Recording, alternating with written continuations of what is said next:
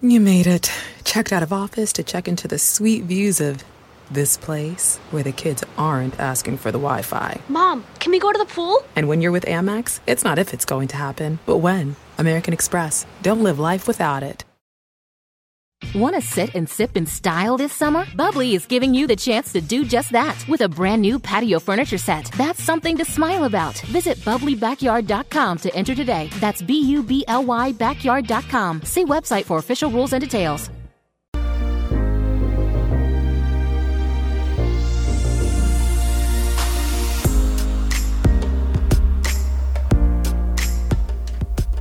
And welcome back to the X Zone, everyone. I am Rob McConnell, and for the next 4 hours, I am your host. I am your guide as together we cross the time-space continuum to this place that I call the X Zone. It's a place where people dare to believe and dare to be heard. It's a place where fact is fiction and fiction is reality.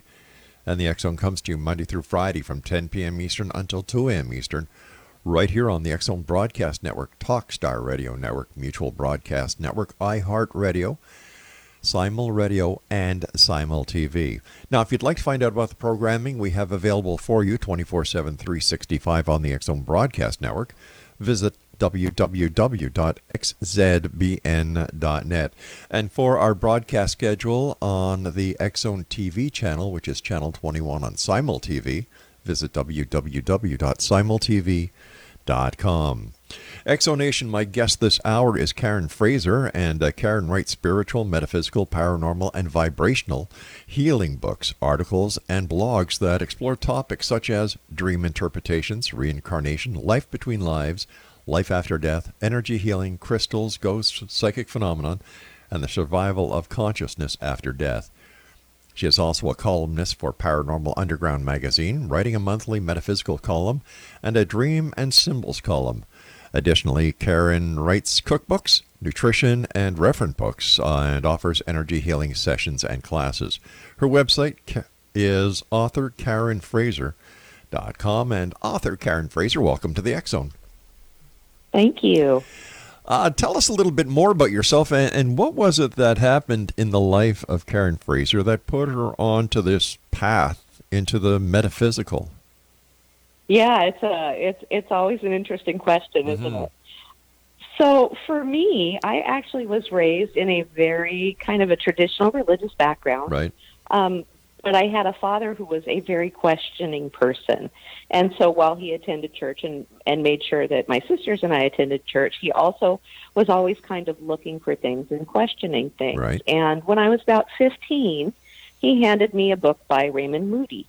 And that was the start of all of it. The life, I can't even think of what the name is. It Life After Life, I think. I believe Raymond so, Moody's first book. And since then, the rest is history. The rest is, well, kind of. I spent a long time really struggling with what I considered were fringe beliefs. I come from my education is more of concrete scientific things, but I always had this other side to me, and I just kind of always thought that it was like a fringe fun interest as opposed to anything legit. And then when I was fresh out of college, my first apartment out of college, I actually lived in a haunted apartment. Ooh. And it started to shift then what I kind of always had known I believed, but was denying I believed. Tell us about your first haunted apartment. That must have been a rather exciting experience, if I can use that. It was actually former military housing in Bremerton, Washington, which has a lot. It's a Navy town in Washington State. And so these were just little old, I think they had been like officers' housing or something. And I was actually married to somebody who was in the Navy, and he was a submariner, so he would go out to sea for 3 months. And we were just brand new, newly married, like fresh out of college married. And he went out to sea almost immediately upon moving into this apartment. And so I was there alone a lot, and I just really weird things happened. A lot of poltergeist-type activity, like doors would open and close on their own. I would be laying in bed, and I would hear the sink actually go, and the water would start to run in the sink. And then I would hear, and it would turn off.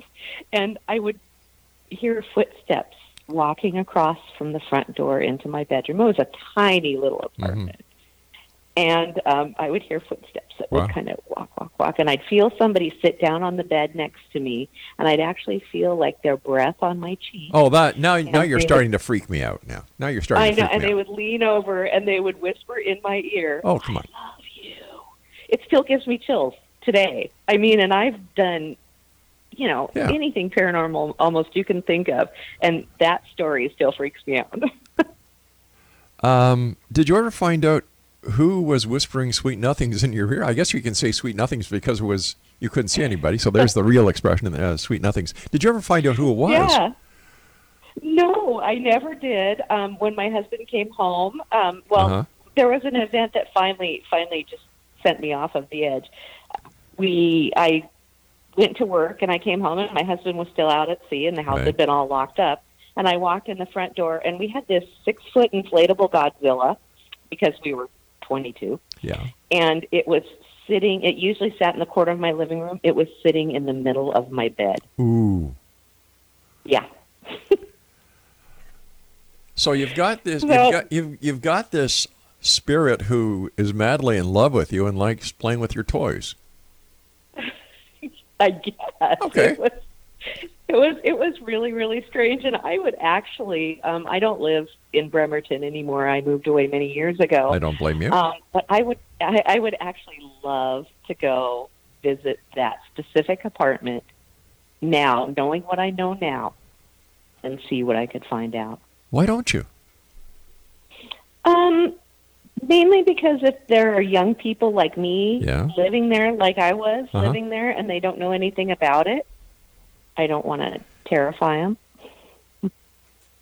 Oh, come on. Sounds like... Well, I know. Knock on the door, knock, and say, "You're not going to believe this, but is your house haunted? Have you had anything strange happen to you? Does somebody or something whisper in your ear, 'I love you'?"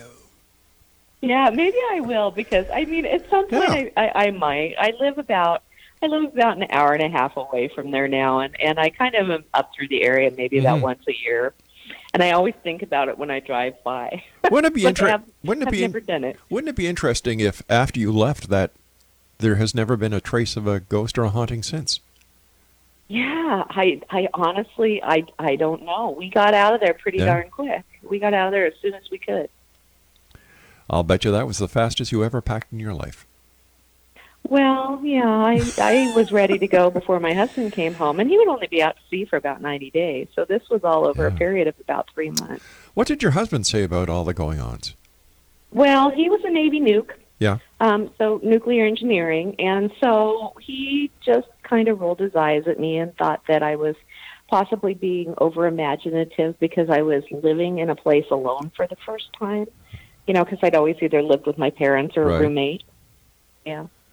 But does he believe you now with all the work you're doing in the paranormal, the writing that you do, and has had... Different husband. Oh, different. Oh, geez, I'm sorry. I naturally assumed that it was the same one, so my apologies. No. So let me ask you this. No, but it's really funny because my current husband is a former Navy nuke.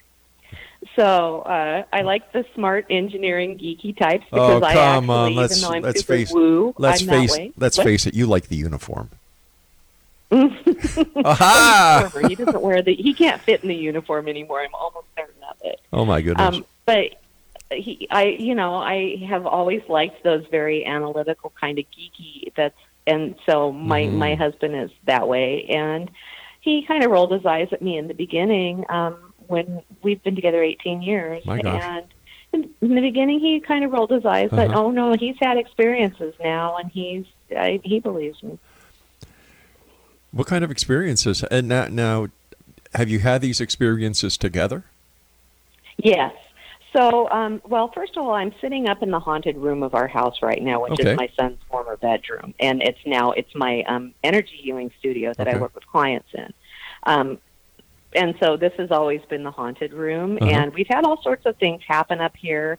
Be sitting downstairs when my son was at school or whatever, and hear his desk chair roll across the floor, and yell, "Knock it off," and hear it stop. Yeah. Just little things like that. And then I have a lot of, you're probably shocked to hear this, I have a lot of psychic friends, and a lot of them have come in and said, you've got somebody living upstairs in that room, don't you? And I just, they're here. It's fine. We've got to take a commercial break, but I must say that you certainly have a knack for picking haunted locations, don't you? I do. All right, you and I will return on the other side of this message. And Explanation, our guest this hour is Karen Frazier, and she is an author. Her website is authorkarenfrazier.com, and Karen and I will return on the other side of this very short break as we continue talking about the world of the paranormal and the science of parapsychology right here in the X-Zone from our broadcast center and studios in Hamilton, Ontario, Canada.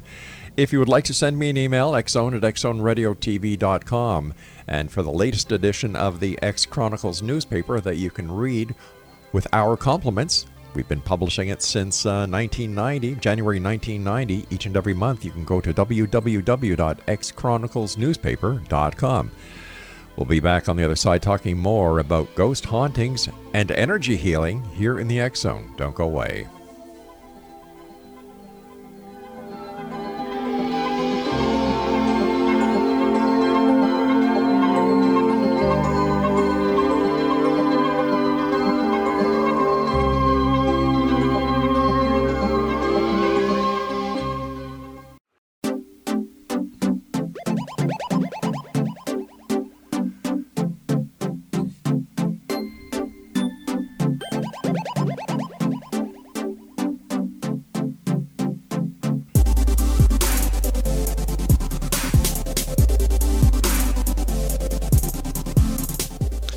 Exonation, Karen Frazier is our special guest, and we're talking to Karen about, oh my gosh, so many things, spirituality, metaphysical, the world, paranormal, and much more. Her website, authorkarenfrazier.com. So Karen, how did you end up leaving one haunted house, ending up in another haunted location, and is it possible that you brought the spirit or the ghost with you? Well, I haven't had a ghost tell me, he's loved me in almost like 30 years. Oh, really? Oh, okay. Isn't that a bummer? Well, not really. My wife hasn't told me she loves me after 30 years either, so I can understand that. Maybe he's tired of me. So I think that what happened is, or I think that I was drawn to these places for a reason. Right. And I believe that because what the ghost thing did was it opened up this whole path to things that I'd wanted to believe my entire life, but just really couldn't work it out how I could and not be a total kook. And now I just don't care if I'm a total kook or not, because I've had all of these experiences, and it's led to all of these things that are very important to me that I think are making the world a better place, like the energy healing and the classes that I teach and all of that. So tell me about the energy healing. How does that work? Sure. Well, so I actually deal with all different kinds of energy healing, and everything in the universe is vibration. Right. And so your vibration, I'm vibration. The chair I'm sitting in is vibration, and it's little tiny strands of vibrating energy surrounded by vast amounts of space. Everything that looks solid is actually quite empty. There's just it's all held together with force fields, but there's all this empty space in everything. And so if we're vibrating energy and everything else is vibrating energy, then when you put energy into things through thoughts, words, and action, then you can change the vibration of something and bring about healing. And so I work in multiple modalities. I kind of dig in sound healing a lot right now. I'm using like singing bowls and things like that. I'm a Reiki master teacher. I have written several books about crystals. And all of these are just different ways to raise vibration. All right, tell us about Reiki, because everybody hears about Reiki and people that are Reiki masters, but what is the principle behind Reiki? How does it work? Well, Reiki is just universal energy, and just like any other form of energy healing, Reiki, we channel universal energy through us, through our hands, and the person, I'm actually not doing anything. I'm putting my hands on on my healing partner, and the healing partner is drawing that energy into them. They are choosing to do that because they're vibrationally ready for something to change. So Reiki is Japanese, as you can probably guess from the name. It's been around for centuries, although in the West, it's actually relatively recent, like the last 100 years or so. Everybody who practices Reiki in the West, at least the form that I do, the Usui Ryoho Reiki, they do it, it's all gone through, can be traced through one woman in Hawaii named Hawayo Takada, who was tuned by a Reiki master in Japan, Mikao Usui. So that's a lot. I know that doesn't really matter to most people, but so it's passed down through this lineage that can be traced to one person, and it's proliferated in the West. And basically, anybody can become attuned to Reiki. You just need to have a Reiki master teach you the principles and attune you to the energy, and then for the rest of your life, you can channel Reiki life force energy. And it's up to the people that you work with whether they choose to draw that in or not. And if they're here to see me for a Reiki session, or if they ask me for a Reiki session across distance, then it's their intention then to have healing. And so basically, there's a principle called entrainment in energy healing. It's actually, it's a physics principle. There was a guy who was a Dutch guy. His name was Christian Huygens. And I'm probably pronouncing it wrong because there's like 2 U's and an N and several Y's. And but he discovered back in like the 1600s that he put 2 pendulum clocks side by side on the wall, and they started out ticking at different rates. So the pendulums weren't swinging together, and as they spent time together on that wall, within a few minutes they were swinging together. And that's called entrainment. Basically, when 2 objects at different frequencies are placed in proximity to one another, they kind of meet in the middle and adjust their frequency so they vibrate together. And that is the basis behind all energy healing. When you place someone in proximity to something that has a higher vibration, the 2 meet in the middle, and the vibration of one raises, the vibration of the other lowers. Wow. I can understand that if you're working with someone at your healing room. But how does that work long distance? You're not able to touch the person, so how do you channel the energy, and how does that work?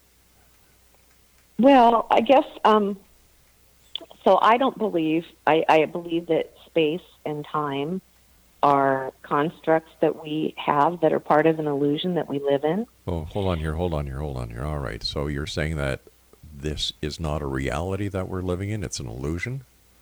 I think we live in the Matrix. Okay, so how can I be talking to you then if this is an illusion? Well, because we have all agreed to buy into this illusion when we came to be incarnated in the human body, when our spirits came to be incarnated in the human body. We all agreed to buy into the illusion so that we can have certain experiences and experience ourselves in certain ways so that we can know ourselves. Because if all we ever live in is in this kind of space of love and joy and peace and floatiness and all of that, how do we ever understand and appreciate that unless we allow ourselves into the experience of relativity and the full spectrum of... That's a wonderful thought, but how do we prove it? Well, gosh. If I knew that, I would have at least another book, huh?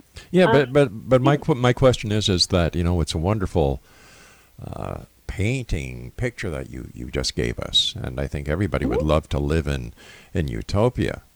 But how do we know that this is a false reality that we're living in? That we signed a contract, or we knew what we were getting into, that we actually left a utopian civilization or lifestyle to come here and be battered around on Earth? How do we know that? Well, I don't know that we can know for sure, but there are certain things. People have experienced it in meditation. People have experienced it in astral projection and astral travel.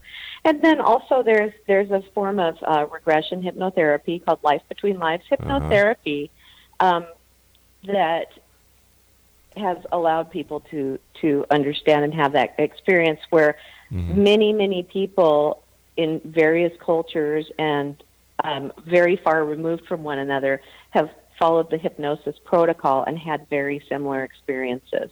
And so that's not proof as far as, it's not scientific proof, but it's certainly a body of evidence that makes you think that it could be a possibility.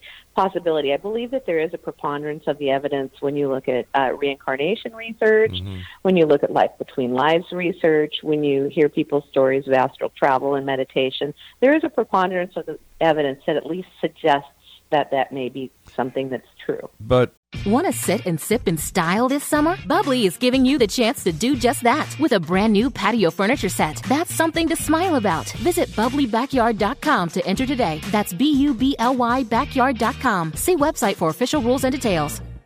Mary redeemed a $50,000 cash prize playing Chumba Casino online. I was only playing for fun, so winning was a dream come true. Chumba Casino is America's favorite free online social casino. You, too, could have the chance to win life-changing cash prizes.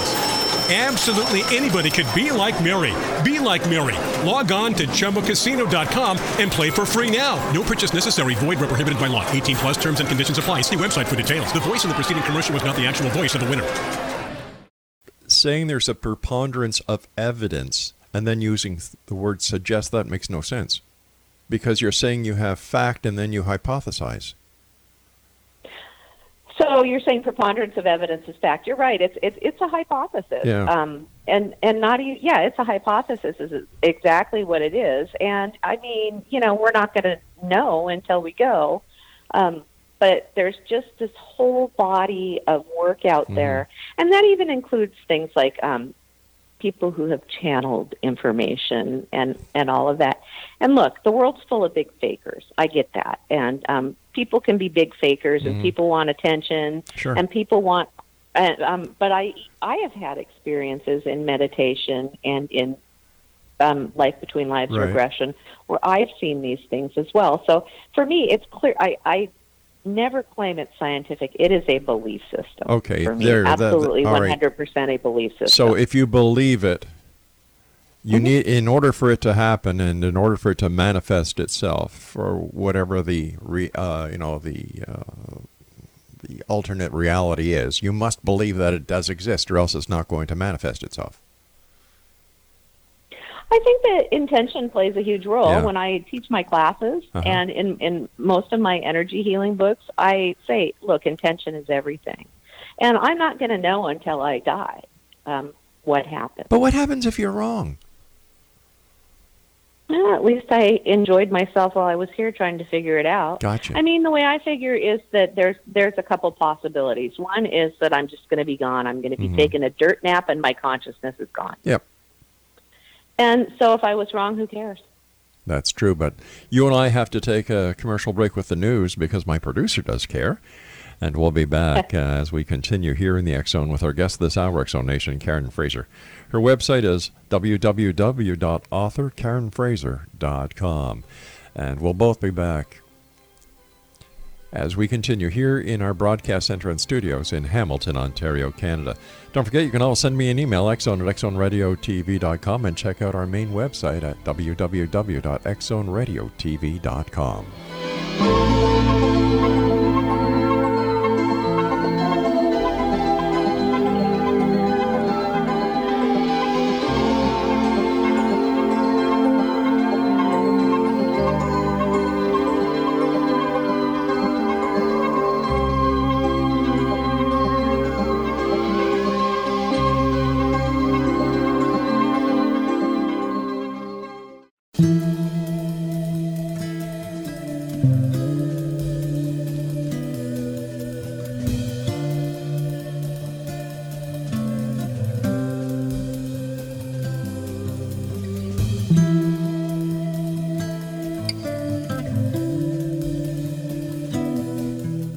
X Zone Nation, my guest this hour is Karen Frazier. Now, Karen writes spiritual, metaphysical, paranormal, and vibrational healing books, articles, and blogs, and explores topics such as dream interpretations, reincarnation, life between lives, and life after death, energy healing, crystals, ghosts, psychic phenomenon, and the survival of consciousness after death. Her website is authorkarenfrazier.com. Why is it that the New Age, and I'm just calling what you and other people who do Reiki and talk about crystals and vibrational experiences and reincarnation, life between life, and so on and so forth. Why is the New Age such a talked about topic these days? Boy, that's a question, isn't it? So if you look backwards through history, there are kind of cycles of up and down where these things happen. Like there was spiritualism around the turn of the century, the century before this one. And then we sort of, I would say probably, look, I'm an old spiritual show person from years back. I used to like to watch like Unsolved Mysteries and sightings and all of that stuff. But I really think that Ghost Hunters, it ushered in people who were super interested in this stuff. And I think that for some people, look, we live in a really divided world. And especially here in the United States, everybody's mad at everybody about everything. And if you're not with us, you're against us. Yep. And I think that New Age topics, and I don't object to the label New Age. I mean, you got to call it something, right? Yeah. I think that New Age topics give people a place of focus and a place of hope. And I also think that death is kind of the last great unknown. And it's going to happen to all of us. Sure, that's the only thing that you're sure of about life, because the moment you're conceived is the moment you start to die. Yeah, exactly. Yeah, and it's and a stark I think reality. That people are aware of that. Yeah. And I think people are afraid of that. And I think that these ideas and thoughts are very helpful. And then I also think that you see a shift in how, like, psychotherapy and things like there's cognitive behavior therapy, which is a lot of having a thought and changing the way you think. Yeah. And I think that there's a shift in those practices as well that somewhat aligns with an interest in these New Age topics. Plus, crystals are just super cool and pretty. Yeah, that is true. That is true. Yeah. Does the New Age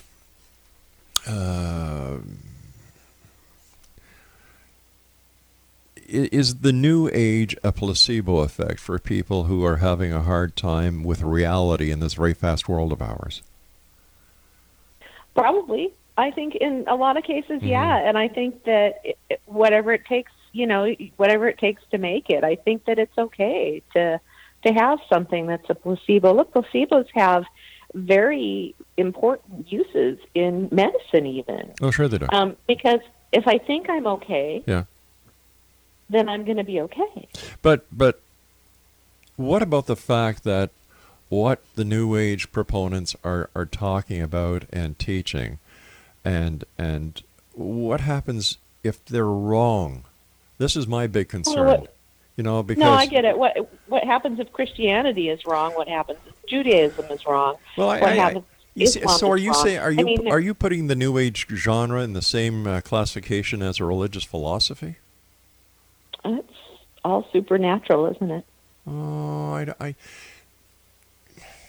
I it's all belief in something that's ineffable, that we can't explain, we can't see. Yeah, but not everybody rewrites the Bible, like all these new books that are coming out from the New Age groups.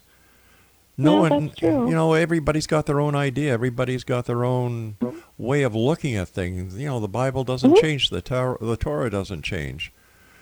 So I really don't think we can even.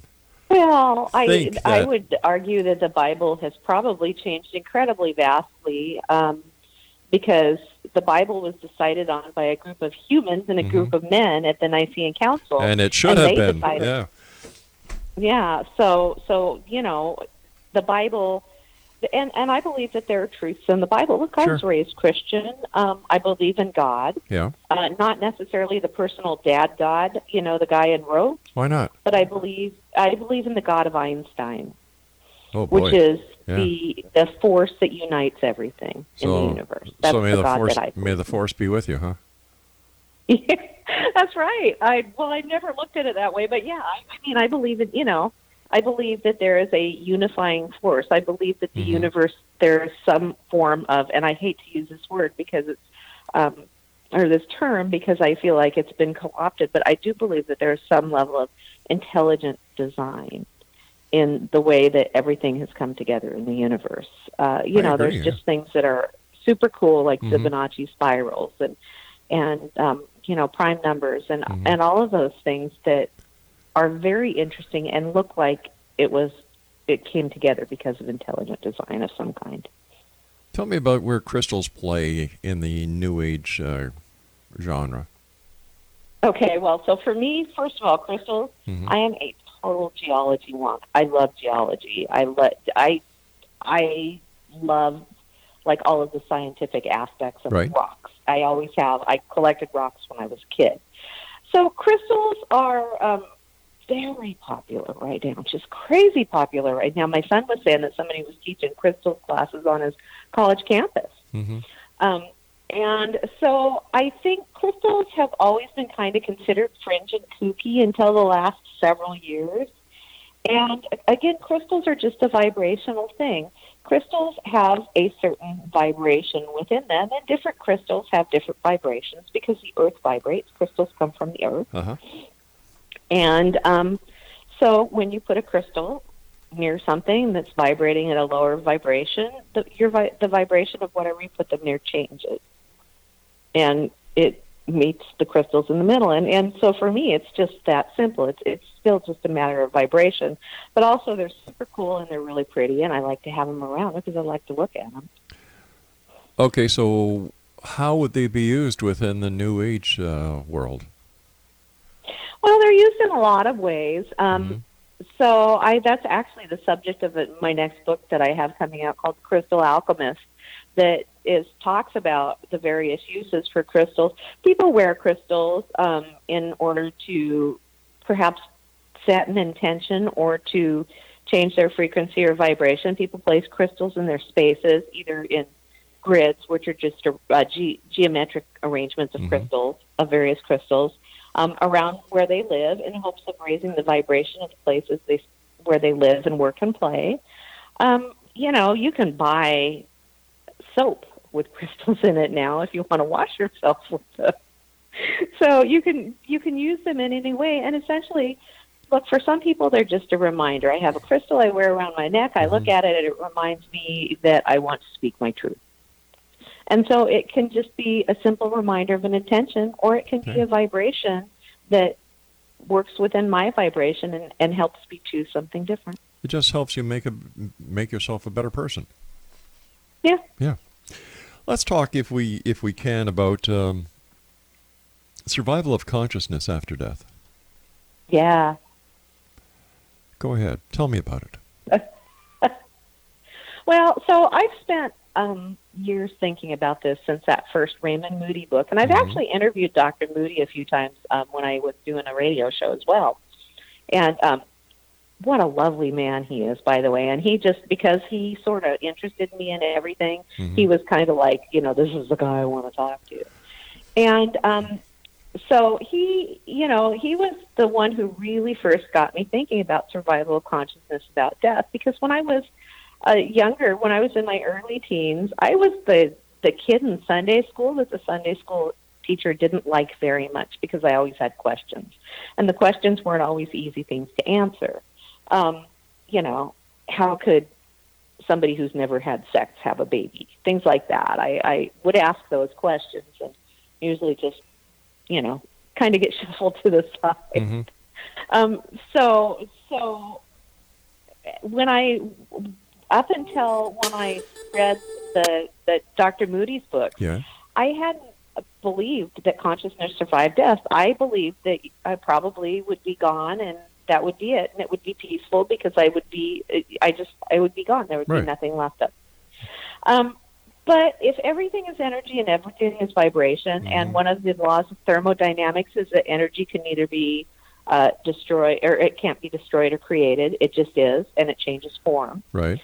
So that means that if I'm all energy, which I am, and my energy can neither be created nor destroyed, right. then when my body dies, something still happens to that energy. But how does that energy stay together to form the I don't know that it does. Well, then how is the essence, your essence, maintained within that energy field?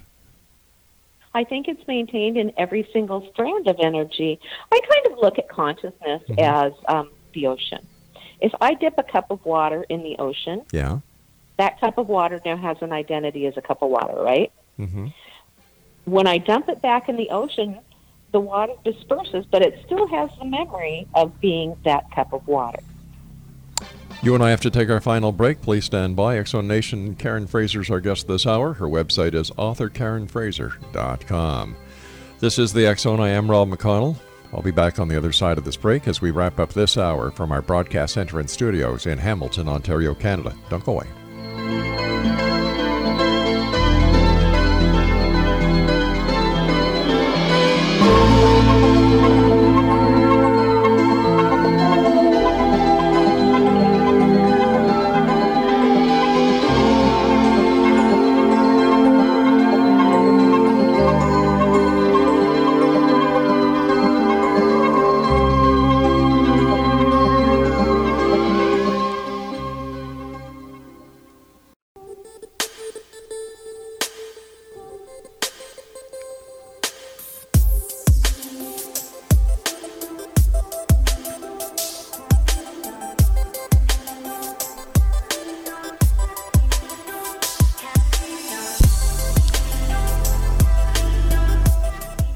And X-Zone Nation, Karen Fraser is our special guest this hour. Her website is www.authorkarenfraser.com.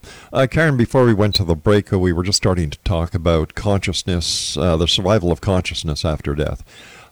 Yes. Okay, can you give us some examples of that?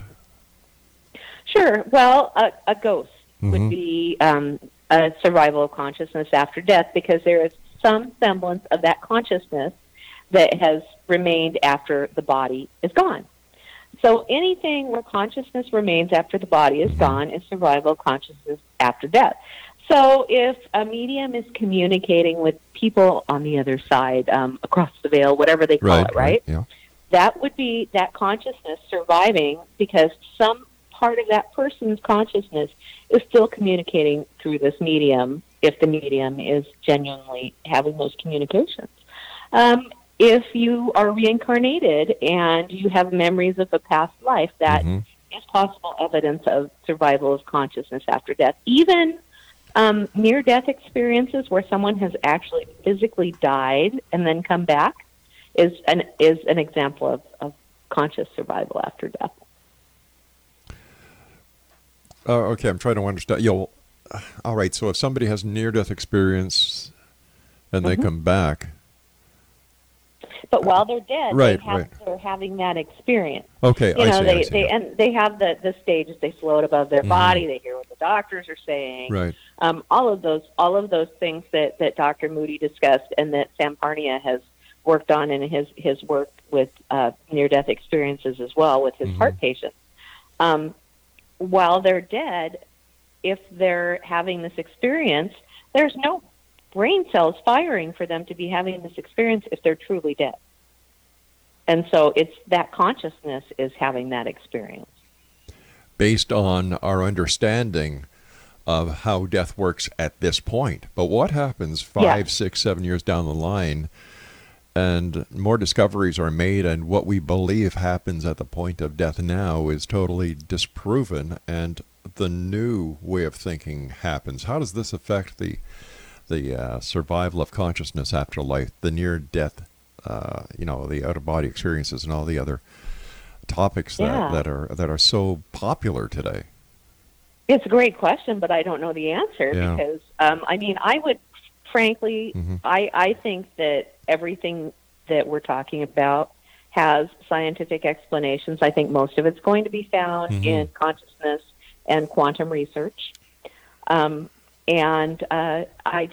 I think that those are the science for that is all coming. I don't know. I hope it's in my lifetime. It may not be, But then we just shift how we think and understand things, and maybe we can then live as human beings in a different and possibly better, kinder way. But we haven't done that since the beginning of time. We certainly have not, have we? Yeah. But it's always an admirable goal. It is. And, there are species in the animal kingdom that just cannot live together. There are fish that cannot live together. And I look at the big picture and saying, listen, Mother Nature is showing us that as members of this planet and the animal kingdom, we will never live in peace. Well, so first of all, when we're talking about species being unable to live together, we have a food chain. And certain species are always going to need to eat other species.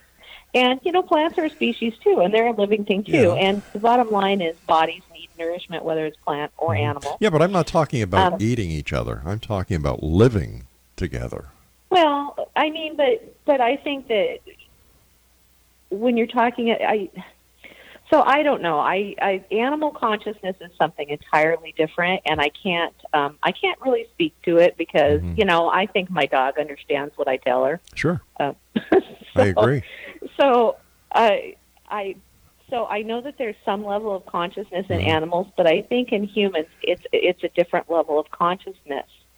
And I think that we can, but I'm also, an incredible optimist and probably tend to be somewhat, I'm willfully naive in that I want to believe that we can find our way as a species and be kinder to one another and our cohabitants on Earth and our planet and everything else in the universe. And now that does to say it's going to be easy, but I don't believe that, somebody's going to snap their fingers or wave their magic wand and we're going to be living in a utopian society, because it ain't going to happen. No, it's not going to happen. But for me, I want to believe and I want to help other people to see that if they choose kindness and they choose love and they choose compassion and they choose to heal themselves, that they can work more easily with others, even people who are damaged. Speaking about consciousness, you also write about dreams. What do we know about dreams? We don't know nearly as much about dreams as we would like to. So with dreams, a lot of your dreams are, and usually just the ones you don't remember, are just processing. Your mind uses dreams to process the events of your day. However, there are other dreams that the ones that you wake up and you think, holy crap, what did I eat before I went to bed? Maybe no more pepperoni for me. A lot of those dreams are symbolic. And if you look at the symbols, you can come up with pretty cogent arguments that these dreams are telling you something. And this is all based on things like Jungian dream interpretation and archetypes. And not necessarily so much Freudian, but so I have interpreted hundreds of dreams for people because people write into me and I interpret dreams for them in my column. And usually they're pretty shocked at how right on those dreams are when I don't know anything about them because they write to me anonymously. Right. And all I'm doing is looking at the symbols and the context and the overall theme of the dream and saying, look, this is probably what the dream is telling you about what's going on in your life. So where did you learn all of the symbols and where did you learn the ability to interpret dreams? Oh, self-taught. I was fascinated by Jung, and I was fascinated by dream interpretation, and I've talked to a lot of people. I did a lot of work. I started out many, many, many years ago because I have doozy dreams. I just always have, and I started out many years ago just working with a dream dictionary and interpreting mine. And over the years, it became something that became second nature to me. And so soon my friends started asking me about it. And so I've been interpreting dreams since I was in my 20s. But I did my own in my teens. But if dreams are so individualized, reflecting the processes of a person, what happened during the day, the symbol of a horse in my dream may have a totally different meaning in your dream. So how do you justify taking these dreams and applying one central method of doing it and telling these people what their dreams are about? Well, that's a good question. Yeah, I thought so. So the dreams that we're talking about, the symbolic dreams, rely on several different kinds of symbolism, and they're very different than the processing dreams. The processing dreams you almost never remember. They're unless you wake up in the middle of them. They're very mundane. It's the strange dreams, and not every dream has meaning. It just doesn't. If I dream that I'm sitting at my computer typing all day, it probably doesn't mean anything other than that I sat at my computer, typed that day, and my brain is sorting and processing those memories. But Jung and also Edgar Cayce and several other people in the area of dream interpretation believe that there's this universal symbolic language, and it comes from personal symbolism, tribal symbolism, societal symbolism, and then overall symbolism. So you and I may have very different symbols based on our different backgrounds. Like you live in Canada, I live in the United States, although I live very close to Canada. And so you may interpret a maple leaf as something different than I interpret a maple leaf as, for instance. But then there are also these overarching themes. And so I have actually written a book because I would prefer people interpret their own dreams rather than asking me to do it. Because I wouldn't have a very good column then, but because I think that personal symbolism does play a huge role in dreams. And so I actually wrote a book. It's called Dark of Night and the Light of Day, and it actually walks people through this process of first looking at personal and tribal symbolism before they look at broader symbolism. But the symbols that we have in dreams that are universal are very similar to the symbols that psychic mediums say that they see a lot of times when they're communicating with the other side, too. Interesting. And Karen, I want to thank you so much for joining us tonight here on the X Zone at X Zone Nation. If you'd like to get more information from our guest or about our guest of this hour, Karen Frazier, her website is www.authorkarenfrazier.com. And I don't know how many times she said, Craig, that, that's a good question. That means a guest needs a couple of seconds to formulate an answer because they weren't expecting that kind of question. Just imagine that. Asking a question that they're not ready for. Now, how do you interpret dreams for somebody else? It makes no sense. But that's the entire New Age genre. Nothing in it makes sense except one thing. People write books. People make money. People do online sessions. People make money. People do psychic readings. You got it, Exonation. People make money. New Age equals money. For now, anyway. I'll be back on the other side of this commercial break with the news as we continue here in the X Zone from our broadcast center and studios in Hamilton, Ontario, Canada. I'm Rob McConnell. Don't go away.